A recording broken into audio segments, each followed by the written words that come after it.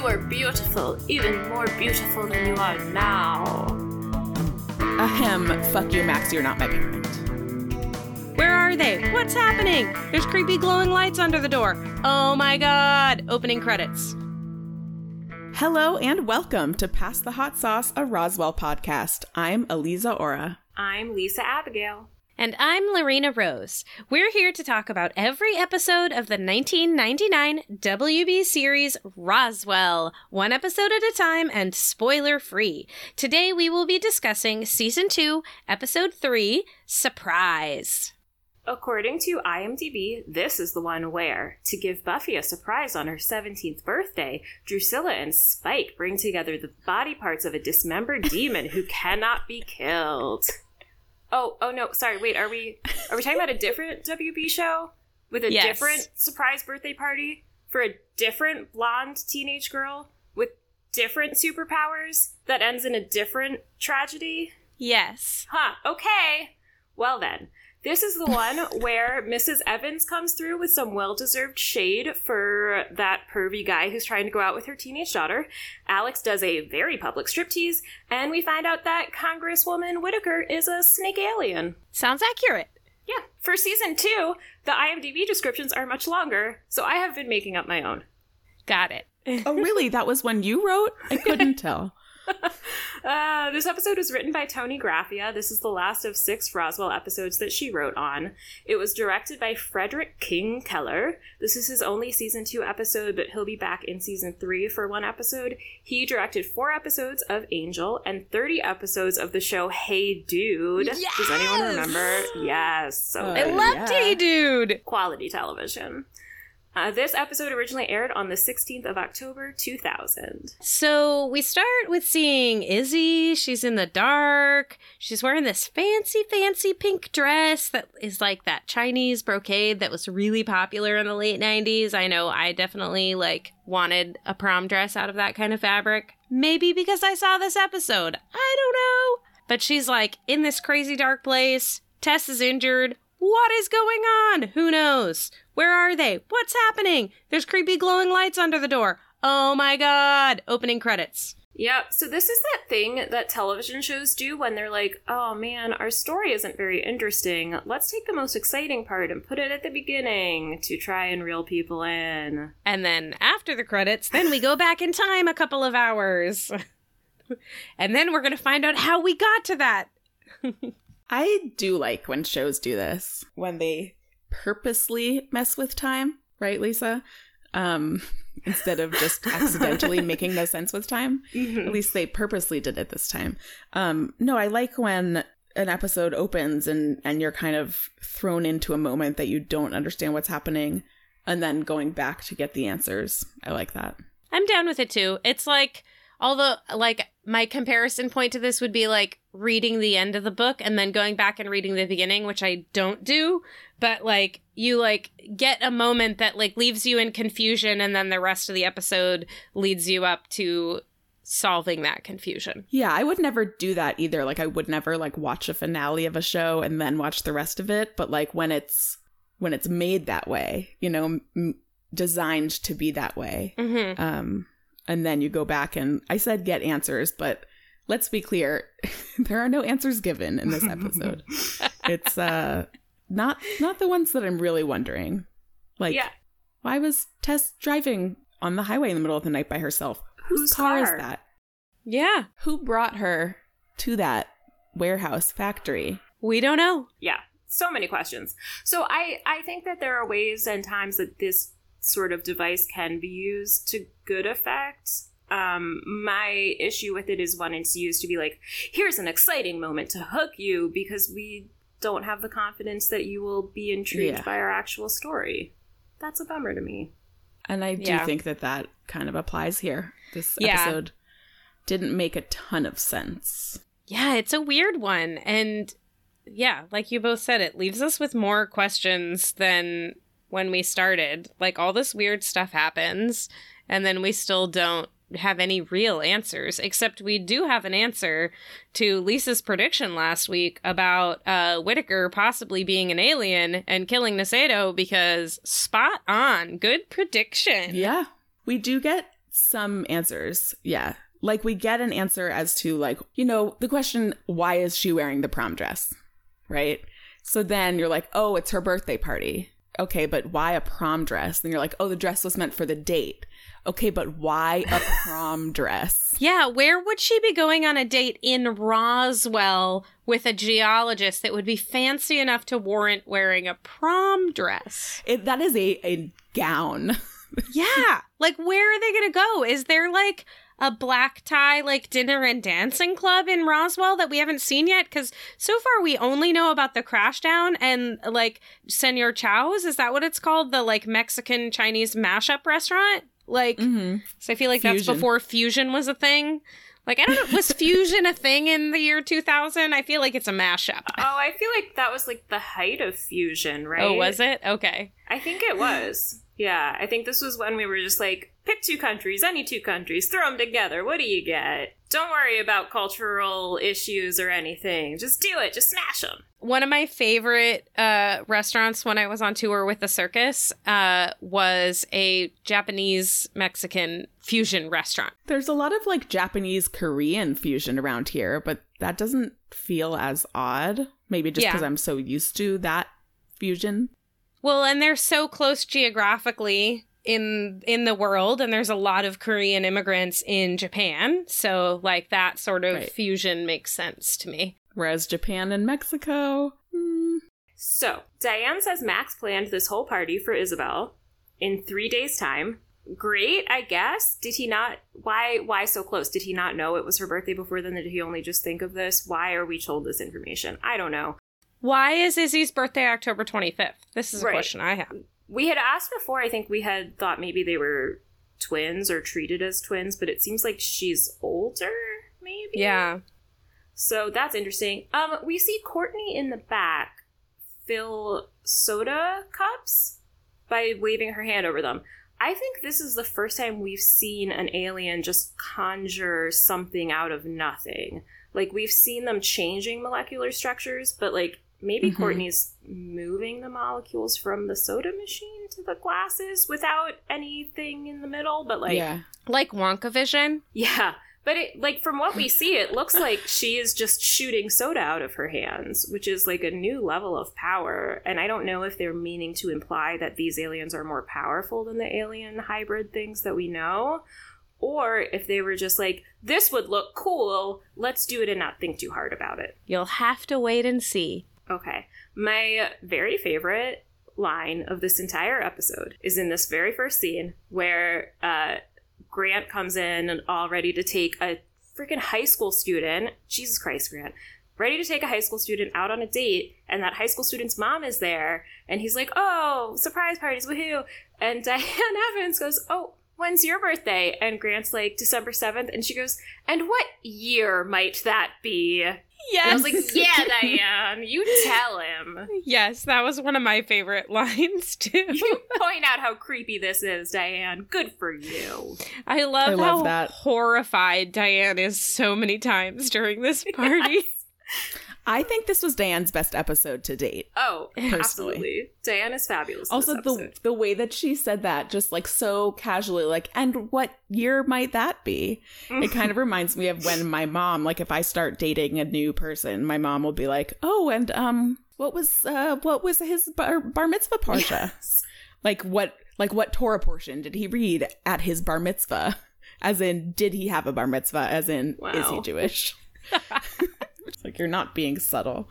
Yeah. But yeah, I don't think Diane was trying to be subtle here. I think she was trying to point out something that is important to point out.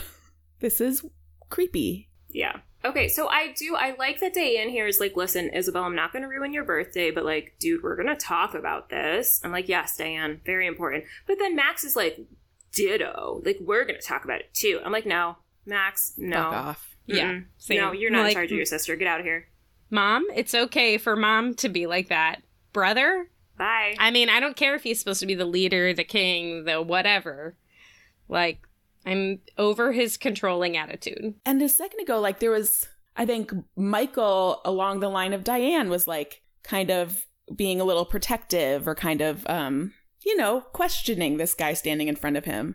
And, like, that's a way for a brother to act, maybe. But Max is acting like a parent. I literally wrote, ahem, fuck you, Max, you're not my parent. Yeah. Yeah, I think there's a difference between, like, oh, hey, I care about you and I don't want you to get hurt, or, you know, I don't want you to expose us, and being like, well, I'm in charge, so I'm going to just tell you what you can do with your life. Yeah, and that's totally what he was implying. Yes. And then Grant is bleeding from this, like, weird neck wound that, like, doesn't, like, I mean, he could have just said I must have cut myself shaving. Like, I must have injured myself on the dig today. Anyway. Right, like, hours ago? Is he okay? Does he not clot properly? Also, like, I'm not gonna, like, reach out and touch somebody who's bleeding. Yeah, let me see how much of your bodily fluids I can get on my hands. No, that's not what you want. But I also wondered, like, is it supposed to be significant that Isabel has her first little, like, flash when she touches the blood? Or is it just the red color? Are they doing something here? I don't know. They don't answer that question. That is not one of the things that we find out. I think they were trying to imply that, like, he had been involved in some nefarious thing that caused whatever accident she's having flashes from. I think they were trying to make it seem like it was him. Yeah. Well, then we head to Whittaker's office where Liz is there working instead of being at Isabel's party at the restaurant that her family owns. But sure, she's there working, jamming out to the Run Lola Run soundtrack. Supposedly. And she's also still the only person who works for this congresswoman. Yeah. And we have... it seems like she's just working there constantly. Like, does she not have hours for this internship? Which we know she's not getting paid for. Yeah. I feel like she just doesn't want to be around the aliens right now, so she's using Whittaker's office and volunteering there or being an unpaid intern as, like, an excuse to, like, put herself separate from them. Yeah. She associates all alien stuff with Max and her relationship with Max, and I think she's just trying to distance herself from all of it. No, that's totally fair. So when Whittaker catches Liz listening to this music, she's like, oh, the Run Lola Run soundtrack, story of my life. And I was like, I remember that movie being kind of crazy. So I, like, looked it up as, like, what could she possibly be talking about? Here's just a little snippet of the IMDb description. Berlin criminal Manny delivers some smuggled loot for his boss Ronnie, but accidentally leaves it in a subway car.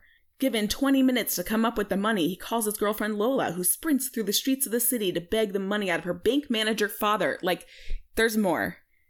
Wait, what? So, Elisa, did you not think that the U.S. congressperson has a similar background to the low-level German criminal? Is that what you're trying to say? You don't think Congresswoman Whittaker runs around all day trying to collect 100,000 Deutschmarks to prevent her boyfriend from being murdered? That's more the part. Yeah. No, I don't see her running around the city of Berlin trying to beg her bank manager father for money for her boyfriend. So did you guys actually see the movie when it was a thing? I did, yeah. I remember seeing the movie, and I remember it being very exciting and fast-paced. I have not seen it, but nobody's surprised. Oh my gosh, Lorena, I'm shocked. So at this point, we believe Tess has already been taken, right? Because she's not at the party. Mm-hmm. But Isabel has already had a flash. Right, so Isabel's had the flash. Tess has been taken. Yeah. When did Whittaker do this? And then go back to her office to go to this party? Like, does she have henchmen working for her? Unless we're assuming Isabel is, like, seeing the future. But I don't think so. I don't know. Well, we know Whittaker has been tapping her own phones. So maybe she is capable of all kinds of nefarious deeds. I mean, she could easily have henchmen, I feel like. She could have flunkies doing things for her, other aliens, or other unsuspecting interns that we haven't met yet. Maybe this is why we never see anyone else working in her office, because she has them all out, quote, quote, in the field, kidnapping teenage girls. Yeah. Or, you know, like doing door-knocking campaigns, whichever one they feel would be more helpful to her re-election bid. Yeah. So we head back to the crash down, and Isabel is fed up with Max's bullshit. Max is like, you cannot date this man. And she's like, there's the difference between us. Like, I can date somebody and keep my mouth shut at the same time. Also, I will never tire of people throwing that back in Max's face. Yes. He's like, you can't bring new people in. And they're always like, you mean like you did with Liz? It's like, I will never get sick of that. The reason this whole situation started is because you brought somebody in. Okay, so Maria comes in to interrupt this by telling Isabel that there is a policeman here to see her, which leads us to a scene. And what police, like, we only know about Sheriff Valenti and the deputy like, Hansen. Yeah, Deputy Hansen. Like, so, I mean, one of those two people is in the restaurant to talk to her. Anyway, let's go out and see a really disturbing, like, PG-13 rated striptease with It really, Baby like, Hanks. if you can even call it a striptease. Like, there was... Yeah, he's just down to a tank top. It wasn't but really dancing. It wasn't really stripping. Definitely wasn't teasing. It was originally a different song, which would have been more appropriate. It was that "Come on, Ride the Choo-Choo." Come on, ride the train, whatever. That and song. ride it. Come on, ride the train. And ride it. Yeah, That one? that Got one. it. Oh, okay. But so we have found out that Max planned this whole party, meaning he knew who the guest list would be and knew that his mother would be there. Everyone knew that Mrs. Evans would be there. Why, Alex? Why, darling? Maybe Alex didn't know. Maybe he didn't get the memo. But so later he says that Maria pressured him into doing this, which means Maria sat down and thought, you know what would make Isabel's birthday really special? Is if some guy she's not dating did a weird kind of striptease in front of her mom. It's just so awkward. I wrote 3 questions while he was doing it, which are probably not the same ones you would ask. But I said, who taught him to dance? Is he trying to be attractive to her? And why is he still so adorable? Aww. All accurate. Oh, Did anyone get a Colin. glimpse of the nipple that Maria later says, like, fell out of his top? No, I Because- didn't. No. Go back I mean, to- he's I wearing don't a, think like, there was a nipple. baggy, stretched out undershirt tank top. So, I mean, it maybe does from seem... a certain angle. Yeah. It does Yeah. seem plausible that there might have been some boy nipple viewage at some point.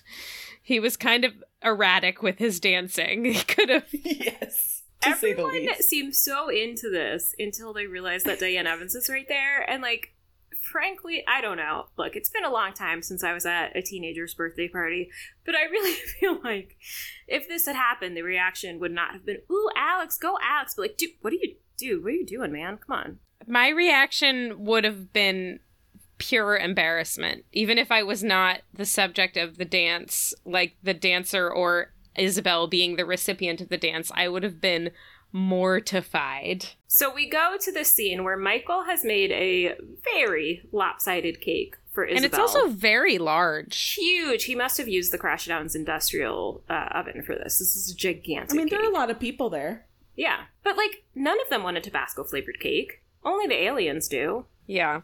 And then Courtney is all like, oh, guys don't make cakes because, like, boys are different than girls and gender roles. Bullshit. In my family, my dad makes the cakes. Michael should probably not be making a cake, but that has nothing to do with his gender. Yes. I think also maybe if he had, like, opened a cookbook. Yes. If he had actually consulted Betty Crocker. I'm assuming he used Betty Crocker boxed mix, but, like, he would have needed, like, 5 boxes to make So a many cake that boxes. size. And then he obviously didn't read the directions on the back, which say put eggs and oil in it. I know she took one look. She's like, you're supposed to put eggs. How did she know that? Courtney is licking his frosting off of her finger, and oh my gosh, I hope she washed her hands before she went back to serving food, because we know she didn't wash her hands after she flushed her face down the toilet. This girl has some serious hygiene issues. She also said, are you going to frost it? All seductively. And then she said, and I don't even remember what this was about. She said, it's coming. I wrote it down though, and I was like, even I think this is inappropriate. And like, I'm not usually disturbed by like teenage sex scenes. And this isn't a sex scene, but you know what I mean. Yeah, it's a sexy scene. And then we get another stupid, like, Maria and Courtney, because you gotta have two girls fighting over a guy. Blah, so boring. Yeah.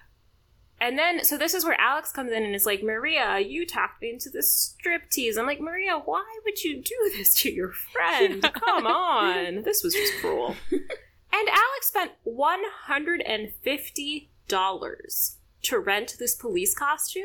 That is too much money, my friend. Yeah, especially in the year 2000. Yeah. All I have to say about this, though, is that I sincerely hope that the thong was not also rented. Okay? Ugh. So, like, was he planning to strip down to a thong? Yeah, that was my question. He's gonna end this striptease in front of all of her friends in a diner with plate glass windows with his booty hanging out. That was the plan? I mean, I don't think Alex would have actually have been bold enough to go that far. Like, he thought maybe he'd get the courage up, but I don't think he would have actually gotten the courage up. No, I don't think so either. Also, like, his quote-unquote striptease couldn't have been less sexy. Oh, no. So I'm not sure it would have been helped by pantsing himself. Because that's what it would have been.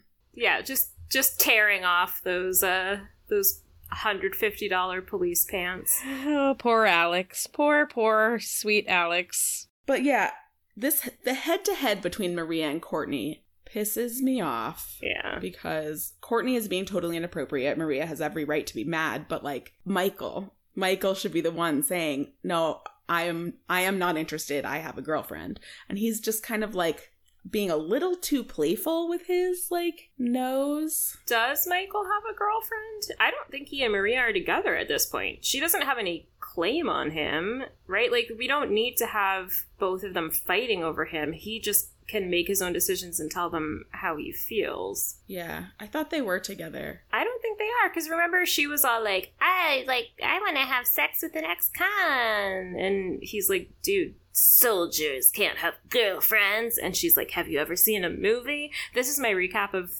episode 1 of the season. Got it. Thank you. Oh, Kyle, shut the heck up. I hate you in this particular scene. What happened to his path to enlightenment? Wasn't he, like, starting to become a better person? He's well, like, it's a secret path to enlightenment because he can't let people know he's a Buddhist, so he's, like, putting on fronts for his bros. Okay, but Diane Evans, another quality moment here. Yes. So Kyle is like, if some chick's gonna be yelling at me about keeping the toilet seat down, she better at least be doing me. And then Diane doesn't even say anything, just, like, shoots him a look, and he goes, a favor? And she's just like, hi, I'm Isabel's mom, and you're a piece of garbage. But she says the last part with her eyes. Yeah. So good. Oh, but this is where we do find out, Kyle says that Tess has gone to Jensen's to get Isabel's present. Yes. What is Jensen's? We don't know, but that's where she went. Is it a hardware store? Is it a clothing store? Is it a jewelry store? We don't know. I don't know, but it must be open late. Yeah. And very far out of town. Yes. And then, okay, y'all know I tend to notice details. I am fairly certain that when Michael and Max start having their dumb macho argument, Isabel is sitting in a booth behind them, and there's a dark-haired girl who walks up and talks to Isabel, and I am very confident that this person is barefoot. I have to Please go tell back. me if I'm incorrect. Maybe she's wearing, like, flip-flops or something that you just can't see, but it absolutely looks like this girl walks out barefoot from the back of the crash down and is just like, sup, Isabel? And they have a little combo. And then, okay, so Michael is now suddenly like, oh yeah, Isabel, it'd be cool if you never dated again. Like, where is this coming from? Is Max's misogyny just like, is it now contagious? What's happening? Or is it Michael feeling like if he has to be miserable, everyone else has to be miserable too? Or that it's like clear neither Michael or Isabel really want to be together or have an attraction to each other, but maybe he's like feeling that, I don't know, pull from their destinies that they've been informed of, that they're supposed to be together, so he doesn't want her to be with anybody else because she's supposed to be with him. Yeah, because he did use the words, you don't belong with him. Mm-hmm. So she gets like an intense vision when they're singing happy birthday to her, where like Tess is coming in and being like, help me. I'm wondering, like, do we think Tess is actively sending these visions? Is this like her mind warp power, or do we think Isabel is somehow like gathering these visions using her alien powers without knowing it? That's an interesting concept. I actually didn't think of that, but that's like a really interesting idea that like even amidst Tess's pain and distress that she's in, that she's trying to send a signal out to, I guess, whoever she thinks would be most receptive to it. Which would maybe be Isabel's ability to dream walk might make the connection more receptive. I like that idea, that Tess is trying to send visions out. Also knowing that, you know, Isabel might be one to be a little more empathetic, or sympathetic rather, to want to go help Tess. And also maybe come up with a slightly better plan than Max would do, although I don't know if she does. But, you know, Max's plans so far have just been like, "Wah!" Which, not super helpful, Max. Yeah, so I also wondered if maybe Tess, like, is everyone connected? Tess had said in the White Room that she would have felt it if Max had died. I wonder if there's a connection that all the aliens can make that they're just not aware of and they don't know how to tap into. Yeah. Right. But I wonder if, like, Isabel is just mentally really strong and that's why Tess's visions reached her. Or just, like you said, like that Tess knows how to use this connection that they all have better than the others do. Yeah. And once again, our heroes are just in the back room of the crash down waiting for Courtney to walk in and hear them talking about alien stuff. Of course. And Courtney, how dare you, Courtney says, of Tess, our dear beloved Tess. Trust me, nobody's after Tess. All that blonde hair and eyeshadow, she's like Dolly Parton without the jugs. What kind of a statement is that? Excuse me. Is that an insult? Is that meant to be an insult? Because Dolly Parton is fabulous. Yes. Right. And jugs, big, small, no matter what size, if you have them, they're all great. Yes. But also, like, Courtney, a blonde, being like, ew, blondes? Like, what is this supposed to even be? What is she doing? Well, we know she's an alien now, so she's just in this blonde skin suit. It doesn't mean that she actually likes being a blonde or likes the way she looks in a human skin suit. Okay, but look, even if, and here's an interesting theory, even if Dolly Parton were just a human skin suit, which honestly would explain a lot, but I am proud to have her as a member of the human species, so I hope that's just how she is. Absolutely. Honestly, like, Dolly Parton, feminist icon, gay rights hero, person who was like, of course Black Lives Matter, why is that even a question? What's wrong with you? Like, inspires reading in children. Like, produced you guys, Buffy the Vampire Secret Slayer. Buffy producer? Yeah. I mean, come on. Yes, she just, like, sends books to children. Yeah, any parent who has a child under 5 can sign up to have books sent to their child. I think it's every month until they're 5 years old, to inspire reading in children. Even if you can't afford to buy books to keep in your house. Like, Dolly Parton will send you books.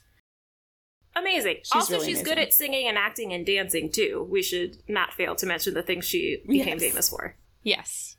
Thank you. Ashley, our producer, just popped in to say Dolly Parton's book program for children is called the Imagination Library. So if you hadn't heard about that yet, listeners, and you have a kid or you know someone with a kid, sign them up for the Imagination Library. Can we spend the rest of this episode talking about how fabulous Dolly Parton is? I would honestly be okay with that. Great. So, Liz comes in and is like, terrible news. And they're like, Tess is missing. And she's like, no, different terrible news. Whitaker's been recording my phone conversations at work, and we all talk about alien things all the time. By the way, I brought my adult congresswoman, potentially evil boss to your birthday party. Is that cool? That's cool, right? Cool. Okay, cool. Also, weird of Whitaker to invite herself. Yeah. So weird. You know, she was like, oh, you're going to a teenage birthday party? Sounds great. I'll come along. Let me just grab my coat. I mean, we're going to find out by the end of the episode that she is an alien and assumably a skin. And so the skins have been after our other pod squad. So obviously she wants to, like, infiltrate wherever she can, even if that is a teenage birthday party. Yeah, but this is such a bad cover story. Hi, Yes. just your local congressperson showing up to your child's birthday party that I wasn't invited to. That's cool. Always great to get to know my constituents. So weird. And so I don't know. It's, again, been a while since I've been to a teenage birthday party, but, like, do 18-year-olds still open their presents in front of everyone? Yes. Some people do. 38-year-olds still open their presents in front of everybody. Cool. I really love, so then, like, Isabel has this vision, right, where in their opening presents, like, Tess was in this unknown vehicle that crashed or was run off the road or shot at her, we don't know. And Liz goes into the back room with the door fully open to a room full of extras that you can clearly see on the other side. Did you have another vision? It's all good. It's all good. We do get acknowledgement. Isabel's like, so we haven't treated Tess very well? And I'm like, thank you, Isabel. Finally, someone acknowledges that y'all have been really mean to Tess, who was brainwashed and then had her father figure abandon her and then be murdered. Like, she probably needs some emotional support. She doesn't need to be kidnapped by her congressperson. Yeah, Isabel is the best. And she even says, like, she's even talking about the way that she's acted. She's like, I'm not proud of the way I've acted, which, like, good for you. Self-reflection is always good. Yes. So they get Valenti involved in helping find Tess now that it's clear that something is wrong. And Max and Valenti, Team Max and Valenti, looking for clues. Yeah, I have a question. Where is this? Because at first I thought they were at, like, Tess's old house, but then I thought, well, if they've, like, it's... How long has she been staying at the Valenti's house? Like, are they just in the Valenti's house and they didn't turn any of the lights on? Yeah, that did seem weird. Like, I also thought they were in the Valenti's house, but then why are they sneaking around? And they obviously find Tess's phone, so assumably they're at the Valenti house if she lives there.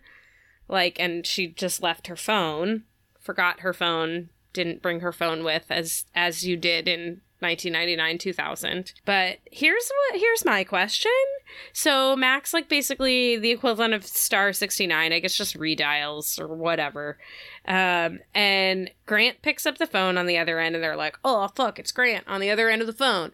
But like, if Grant is also on a cell phone, because he says this is not a landline, this is a cell phone, like, can't he, like, look at even old school phones, like, even like the Nokia that I had in like 2001 had like a little screen on it that I could like play Snake and shit on, and so you'd see the phone number pop up and he would know it was Tess's phone calling him back because he just talked to Tess about what present to get. So, like, none of this makes sense. Isabel and Tess aren't BFFs. Why would Tess even know what kind of flowers Isabel likes when Isabel just said she hasn't treated Tess well? Mm-hmm. Like, how would Grant have gotten her number? Why would they have been talking? How would Tess even, like, know him? This is all so bizarre. Another thing that didn't make any sense to me was that Tess would have an address book. Yes, a paper address book.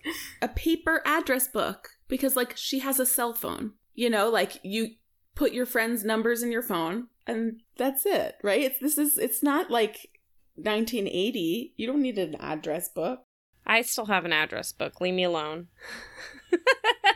Speaking of things people said in the 1980s, the sheriff, a grown man, says to Max, a teenage boy, "Oh, she wanted to jump your bones, huh?" No, Jim, why, buddy? Yeah. No. And then he's like, oh, it screws things up every time. And Max asks if it's happened to him, and Jim goes, yeah, in my dreams. Like, yeah.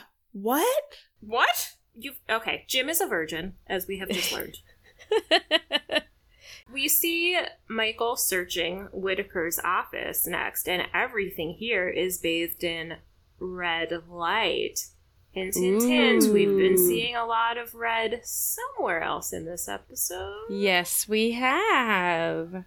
And then Whitaker has surveillance photos of Courtney. We know they're both aliens. Like, are they not aware of each other? Are they not working together? Are they different factions of bad aliens? You're gonna have to wait and see. Okay. And then is it Whitaker who's coming back to her office? Is that what scares Michael away? I think so. What? How? Is one of the aliens' powers that they can be in multiple places at once? Like, what is going on? Maybe. She's at the party. She's at the office. She's torturing Tess or something. Who knows? Yes, there are some time-place issues in this episode with Whitaker. Yes. But they also, like, did they lure Tess out there? Were they like, Jensen's opened a new location 40 miles down the highway? Because we see then when Isabel and Maria pull up, there's a sign for Red's Diner that says, like, it's 5 miles away, which means it's far enough outside of town that, like, this is the thing around. The only thing nearby. And this is where Isabel finds the gross dissolving skin, and so she knows Tess was taken. But, like, how many of these freaking aliens are there? How did we not know about them before now? I mean, I know they were, like, called by the communicator or whatever, but, like, have they just been chilling, biding their time? How many? Are we going to meet a bunch of them? I'm so excited. You have to wait and see. Are there more good aliens, too? We're just making questionable faces at Lisa for all of you listeners out there. Our lips are sealed. Okay, so a U.S. Congresswoman is, like, hiding a teenage girl at a fully functioning power plant that's providing electricity to the county. This is such a bad idea. Also a bad idea is Maria being like, okay, Isabel, you go in by yourself while I drive the 1,000 miles back to town to get some help. Well, Isabel didn't really give her a choice. Yeah, Maria was not down with that plan of action. But Maria could have gone with Isabel. I don't know if that would have been a better choice, but... Yeah, I mean, she could have followed her despite Isabel saying, you go back to town. I'm going in no matter what. But then it could have just gotten them both killed. Like, I feel like bringing help was probably the best option. Yeah, because Maria doesn't have any superpowers to defend herself. I feel like we were really robbed of not seeing any of their interactions in the car, because we know that Jetta is where the Maribel Gold happens. Yes. No. And Isabel in that dress? Right? Maria with that belly button showing. They definitely had to, like, pull over to the side of the road a few times, right? And, like, have a little chat, have a little flirt. Just, like, work a few things out. Little tete-a-tete. It started with fear. How did we end up here? When the woman of your dreams is now the woman in your dreams. When an alien meets a homo sapien. Maria and Isabel, Maribel, Maribel, Maribel, Maribel. So Valenti and Max are illegally entering Grant's motel room. Yes, yes. Sheriff! Just in case you didn't know where they were, it conveniently says motel in a really big neon sign visible from the room window. Yes. Ugh, sheriff doing illegal stuff, not my fave, don't like. This whole exchange just makes no sense. Like, Grant absolutely has a lawsuit here. Like, these people are in his room illegally. Absolutely. The sheriff is like, oh, I could get a warrant. Like, but that's not how warrants work. They don't work retroactively. Impressive. Grant is, like, the only adult around who, like, knows how things work. He's like, do you have a search warrant? Then leave. Right. Like, oh, I could get one. Okay, bye. But you don't, so go get one and then come back. I feel like Grant is not alarmed enough that the sheriff of the town that he's working in and the teenage brother of the teenage girl he's trying to date are in his motel room telling him another teenage girl has gone missing. He's just like, okay, well, like, I didn't do it, so bye. Like, Bye. This is a lot of information, Grant, and I, need you to be a little more surprised by it if you don't want me to think that you're actually secretly evil, okay? Ooh, and speaking of evil things, Courtney is about to smoke a cigarette. Ooh, so she must be evil because no good people smoke cigarettes in 1999 teenage television shows. And we don't even see her smoking the cigarette because Michael is like, pooh, smacks it out of her hand. Which, look, fair. Cigarettes are very bad for you. There's no upside to cigarettes. Don't smoke them. But I thought that was very funny that they were just like so clearly signaling. Yeah. And you know what's worse than smoking is drugs, because drugs screw up your life. Drugs make you go to prison. This story makes no sense at all. Here are all the ways in which this story makes no sense. So Courtney says she was sleeping with Whitaker's stepson, who screwed up his life with drugs, and I screwed up my life with him. They got busted for drugs. And she took the fall for it and spent 2 years in Buckman and then got out because she promised Whitaker she'd never see the stepson again. Buckman, as far as I can tell, is a ghost town in Santa Fe County, New Mexico. There is a Buckman direct diversion facility, but it provides drinking water for Santa Fe County. Yeah. Got it. When was Whitaker married? Who is this stepson? Right. Does she have a relationship? Like, this is all so easy to verify or refute. What a dumb thing for Courtney to just make up if she's just making it up. Or what a weird thing for the show to be like, this is fine if this is supposed to be actually Whitaker's backstory. Also, like, this show seems to think Congress people are, like, the most powerful people in the whole universe. Because Whitaker just, like, has the power to keep Courtney in presumably a juvenile detention facility, right? Like, we think would have been underage when this happened. So she would have gotten out at 18 regardless. I'm just assuming that the whole story is made up, you know, because they're both aliens, that maybe she's in on it. You know, like, so that in terms of it being easily refutable or verified, you know, it would be up to Whitaker to confirm or deny. Right. Well, okay, so Courtney slaps Michael. What the heck? And then Michael, like, grabs her and she looks kind of turned on. Well, we know she likes him. I mean, but it's very weird. I thought he was being too rough with her at the very beginning of the scene. Yeah. I was all about that slap. It's like, sure, slap him. Well, Maria pulls up and sees them and is like, oh, shit. I am not into this, but I have more important things to worry about. Michael, get in this car. We're going to save Isabel. We go back to the power plant, sort of where we were at the beginning of this episode, and we see Isabel opening a hole in a steel door with her powers. This is new so powers. impressive. It's just like burning holes in metal. Yeah. But you know what's actually, I think, just as impressive, if not more so, is Isabel just using her human strength to kick in a wooden door. Yes. Amazing. Go, Isabel. And she finds Tess, who seems pretty badly injured. Mm-hmm. Yeah, she's like wheezing. But we still have no idea what happened to Tess, but she's, obviously super distressed and injured and weakened, and also, like, power to Emily DeRobin's, like, crying skills here. She has some very distraught sound effects happening. They're very good. And then we get this, like, ironic little thing where Liz is like, oh, yes, Mrs. Evans, Isabel spilled punch on her dress, so she had to leave. And Diana's like, oh, if even one hair is out of place, she won't leave the house. And then, of course, we see Isabel just, like, kicking down doors and, like, carrying Tess to safety. And, like, sweaty and disheveled and... ripping her dress, taking her shoes off so she can run faster. Yeah. Hell yeah. And then we circle back and we find out that when the door flies open and Isabel says, it's you. It's Whitaker. It's Whitaker. And then begins the exposition dump. Yeah.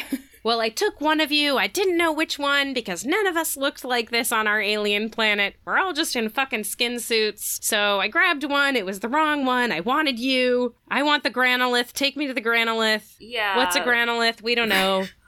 Isabel doesn't know. Skin suits can only live for 50 years. Yeah, what is that about? Did they crash at a different time? How many alien crashes have there been? Because, look, I'm not... Maybe they're a different kind of alien. When did they come here? She says she's been in her body for almost 50 years. Like, do their human bodies age while they're in them? Because that's not a 50-year-old woman. So, like, has she been in that body looking exactly like that for 50 years and no one's noticed? Yeah, maybe. But her time is almost up in that body. Can she jump to another body? You're going to have to wait and see. Yeah, we're not answering these questions, Lisa. Yeah. And neither is the show. But we also find out that Izzy's real name was Philandra. And you are beautiful, even more beautiful than you are now. Here's one of my big questions is, Whittaker says Isabel betrayed her brother and her race for her great love. Does she mean Michael, or does she mean someone else? Great question. I mean, Michael is assumably of the same race as her, so... I'm gonna choose to believe that somehow, because time doesn't make any sense, she means Isabel's great love, Maria. Yes. Yes. Okay. I like it. Interesting choice here, where Isabel and Tess jump through a full glass window, hands and face first. Like, she doesn't turn her back into it. She's just like, "Ah!" This would probably kill you. It would probably hurt a lot if it didn't kill you. Yeah, they would be, like, completely bloodied up. It would be awful. But I do love, like... So in horror movies, too, I feel like the person who's about to die is, like, running and erratic and jumping through windows and running and running and running. And, like, the villain, like, never seems to have to run. Like, they just, like, are cool and collected and calm and walk and, like, still catch that person. So I kind of, like, loved that. You know, Whittaker magically catches up with them and is, like, completely unfazed and winded after they've, like, jumped through a window and ran. And, like, I did like that Whittaker is just very typical horror movie villain in this part. She took the shortcut. One thing that really got me here was once she met up with them, she just casually grabs a power cable. A humongous power cable. It's just shooting sparks. She's going to use it as a weapon to shoot sparks where she wants them to be shot. As you do. As you do with a humongous power cable. Yeah. So that's interesting. And Isabel is kind of learning about this new strength inside of her. Mm-hmm. And uses some kind of... At first, it looks like it's a force field. Like the one that Max has been doing. Mm-hmm. But it's more than that, right? Because she's not just defending herself and Tess. She's pushing it back at Whittaker, who then burns up. Yeah. Two thoughts that I had. Well, one main thought was like, this is, wow, what another good use for masks. If there's burnt skin flying all over the place. Wear your mask, folks. Wear your mask. Also, did anyone else see in that wide shot the like burning body on the ground? Yeah, there's like a skeleton. Yeah. And then there's just like little bits of skin raining down on them. It's very disgusting. It's very disgusting, yeah. And of course, Maria, Max, Michael, and Valenti all arrive at the exact same moment, just in time to see Isabel in a skin shower from this person that she just killed in self-defense. Ew. And Valenti has the lights on his cruiser flashing, which is like such a bad move for incognito, secret, teen, alien, espionage stuff. Like, come on. Right, like leaves the lights off in his own house, but has flashing lights for when he's trying to sneak up on somebody. Yeah. And then Isabel, so Isabel says, I didn't know I was capable of this. I'm like, aw. But hey, remember last episode when you were like, oh, this guy that we just met seems kind of suspicious. Let's murder him. Yeah. That's a good point. That's a good point. Maybe she didn't realize, like, she possessed the power within her to do this force field thing until she saw Max do it. Yeah, I just wanted her to maybe be a little bit more like, oh, I didn't realize I was capable of killing someone, taking another person's life, and not just like, oh, I physically didn't know I could do the sparky thing with my fingers. Cool. Also, she tells Max, is Whittaker. She said a lot of things. And he's like what? And then she kind of holds back, and you can see her being like, I'm not going to tell him everything.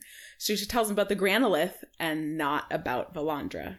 Yeah, she's afraid to tell him that apparently she betrayed him in their other life. Yeah, and I mean, I'd be afraid to tell somebody that too. His actions lately have not really been instilling a sense of, you can tell me anything, I'm here for you. Mm-hmm. Which is why it's so nice that Michael is there to offer to talk through their shared trauma of being put in this position where they had to kill in self-defense. Yeah. But Isabel wants to be alone, so she wanders off on foot to walk along the many miles of highway, I guess, to the pod cave. Yeah. Honestly, I laughed a lot when this happened. She's like, I think I need to be alone. And just walks off into the desert. Yep. I mean, why would they let her do that? Yeah. You don't just let somebody walk barefoot through the desert in the middle of the night. Okay, but then we wouldn't get Katherine Heigl's monologue, which she's clearly just been waiting for. She's like, Yeah. Let me do some acting. Give it to me. Give it to me now. She's good. She is good. And yeah, she has this whole nice little speech about how she really just wants answers. She feels all alone, which, I mean, like you said, because of the way Max has been acting, I kind of get that. And Michael hasn't been that great, like, it was very nice of him to offer to talk to her, but like the way he's been talking to her lately hasn't been super helpful. So Isabel feels like she just doesn't have that much of a support system. I think she should try confiding in Diane, her real mom, who has been there for her her whole life. Yep. Despite Max saying they can't bring her in. Yeah. I get her frustration at her, like, alien mom for not being around. But, like, she does have a really wonderful mom who I think would try to help her in any way that she could. Mm-hmm. But that's not what we're doing here. What we're doing is throwing a rock and discovering that no one has bothered to explore the pod chamber in depth before. There's a whole other room. Yes, there is. With a thing in it. What is that thing? What could it be? Could it be that thing we just learned about that Tess and Isabel had never heard of and didn't know what it was or where it was? Dun dun dun! Lisa, do you have any pressing unanswered questions besides what all of us have discussed in the episode of all of our unanswered questions? Yeah, I'm interested to see how much more we learn about the skins and whether they're like a different species or just a different faction of the same species as our aliens that we know. And then Whittaker had mentioned that their DNA wasn't blended with human DNA like the hybrids was, but neither was Nacedo's. So was he a different type of alien too, or like a really advanced member of their species? How does this all work? I don't know. I'm curious if we find out what the relationship between Courtney and Whittaker was, whether they're working together or they're rivals or like they had something else going on. And then I want to see where Grant's character goes, if he's actually evil or if he's just written as a red herring. And then I have a question for the Valenti men, which is, why are you being the worst? And please stop it. Yeah. Kyle, what does the Buddha have to say about misogyny, Kyle? Yeah, he really needs to work on his Buddhahood there. So now we need to address a very important part of our podcast, which is our Hot and Saucy Award for the week. Now let's see who's hot and saucy. I think I might have made this clear earlier, but my choice is Diane Evans. She's so saucy. This whole episode, I love it. I love seeing her shine in her little moments of being like, oh, and what are you doing, men? What is wrong with you? Speaking of men, I'm just going to bite the bullet because I think somebody here has to do it. My hot and saucy is Alex and his stupid, almost striptease, not at all striptease dance. His nerdy dance. As uncomfortable as it made everyone, both in our podcast and in that room, he really put himself out there, and he worked hard, and I will give him the credit. My hot and saucy pick is Isabel being a fucking superhero and like burning through metal and kicking down doors and rescuing Tess like a fucking badass. Yeah, it was pretty cool. Okay, so we need Lisa's predictions as well. So Lisa, the next episode we have is a fan favorite. It is Summer of 47. So based on that episode title and knowing nothing else about what's going to happen moving forward in the series, what do you see happening for our heroes and heroines in Summer of 47? I've heard a lot of really good things about this episode. I do think it's kind of a standalone from what I've seen, like it's a flashback or something of that sort. So I think I'm not going to get answers to my plot questions, I'm really curious if there will be any fallout from a United States congressperson disappearing/dying. There didn't seem to be any fallout, or there has been so far, from Agent Pierce, disgraced former FBI agent, disappearing. But I'm curious to see how that plays out. Curious to see what the Granolith does. I'm sure it becomes a thing, and I want to hear more about everyone's destinies, but it seems like they were just like, here's a lot of big important information, and now next week's episode we're going to do something slightly different. So yeah, we'll see what happens with that. Yes. Thanks for joining us for today's episode. We'll be back in 2 weeks on Tuesday, October 15th with Season 2, Episode 4, Summer of 47. Check out our social media to participate in our ongoing giveaway, which you can enter by filling out a very quick survey to help us get to know our listeners and our followers better. And if you need to find our social media to find that survey and find that giveaway, you can find us on Twitter and Instagram and Facebook at Roswell Hot Sauce. As always, you can find notes on our episodes and more information at roswellhotsauce.com and email us at roswellhotsauce@gmail.com. Pass the Hot Sauce is produced and edited by Ashley Hullett. Our theme music is by David Belcourt, and our logo was designed by Billy Murray. Until next time, remember... You may be the king, but I am not bowing down to you. Not in this lifetime.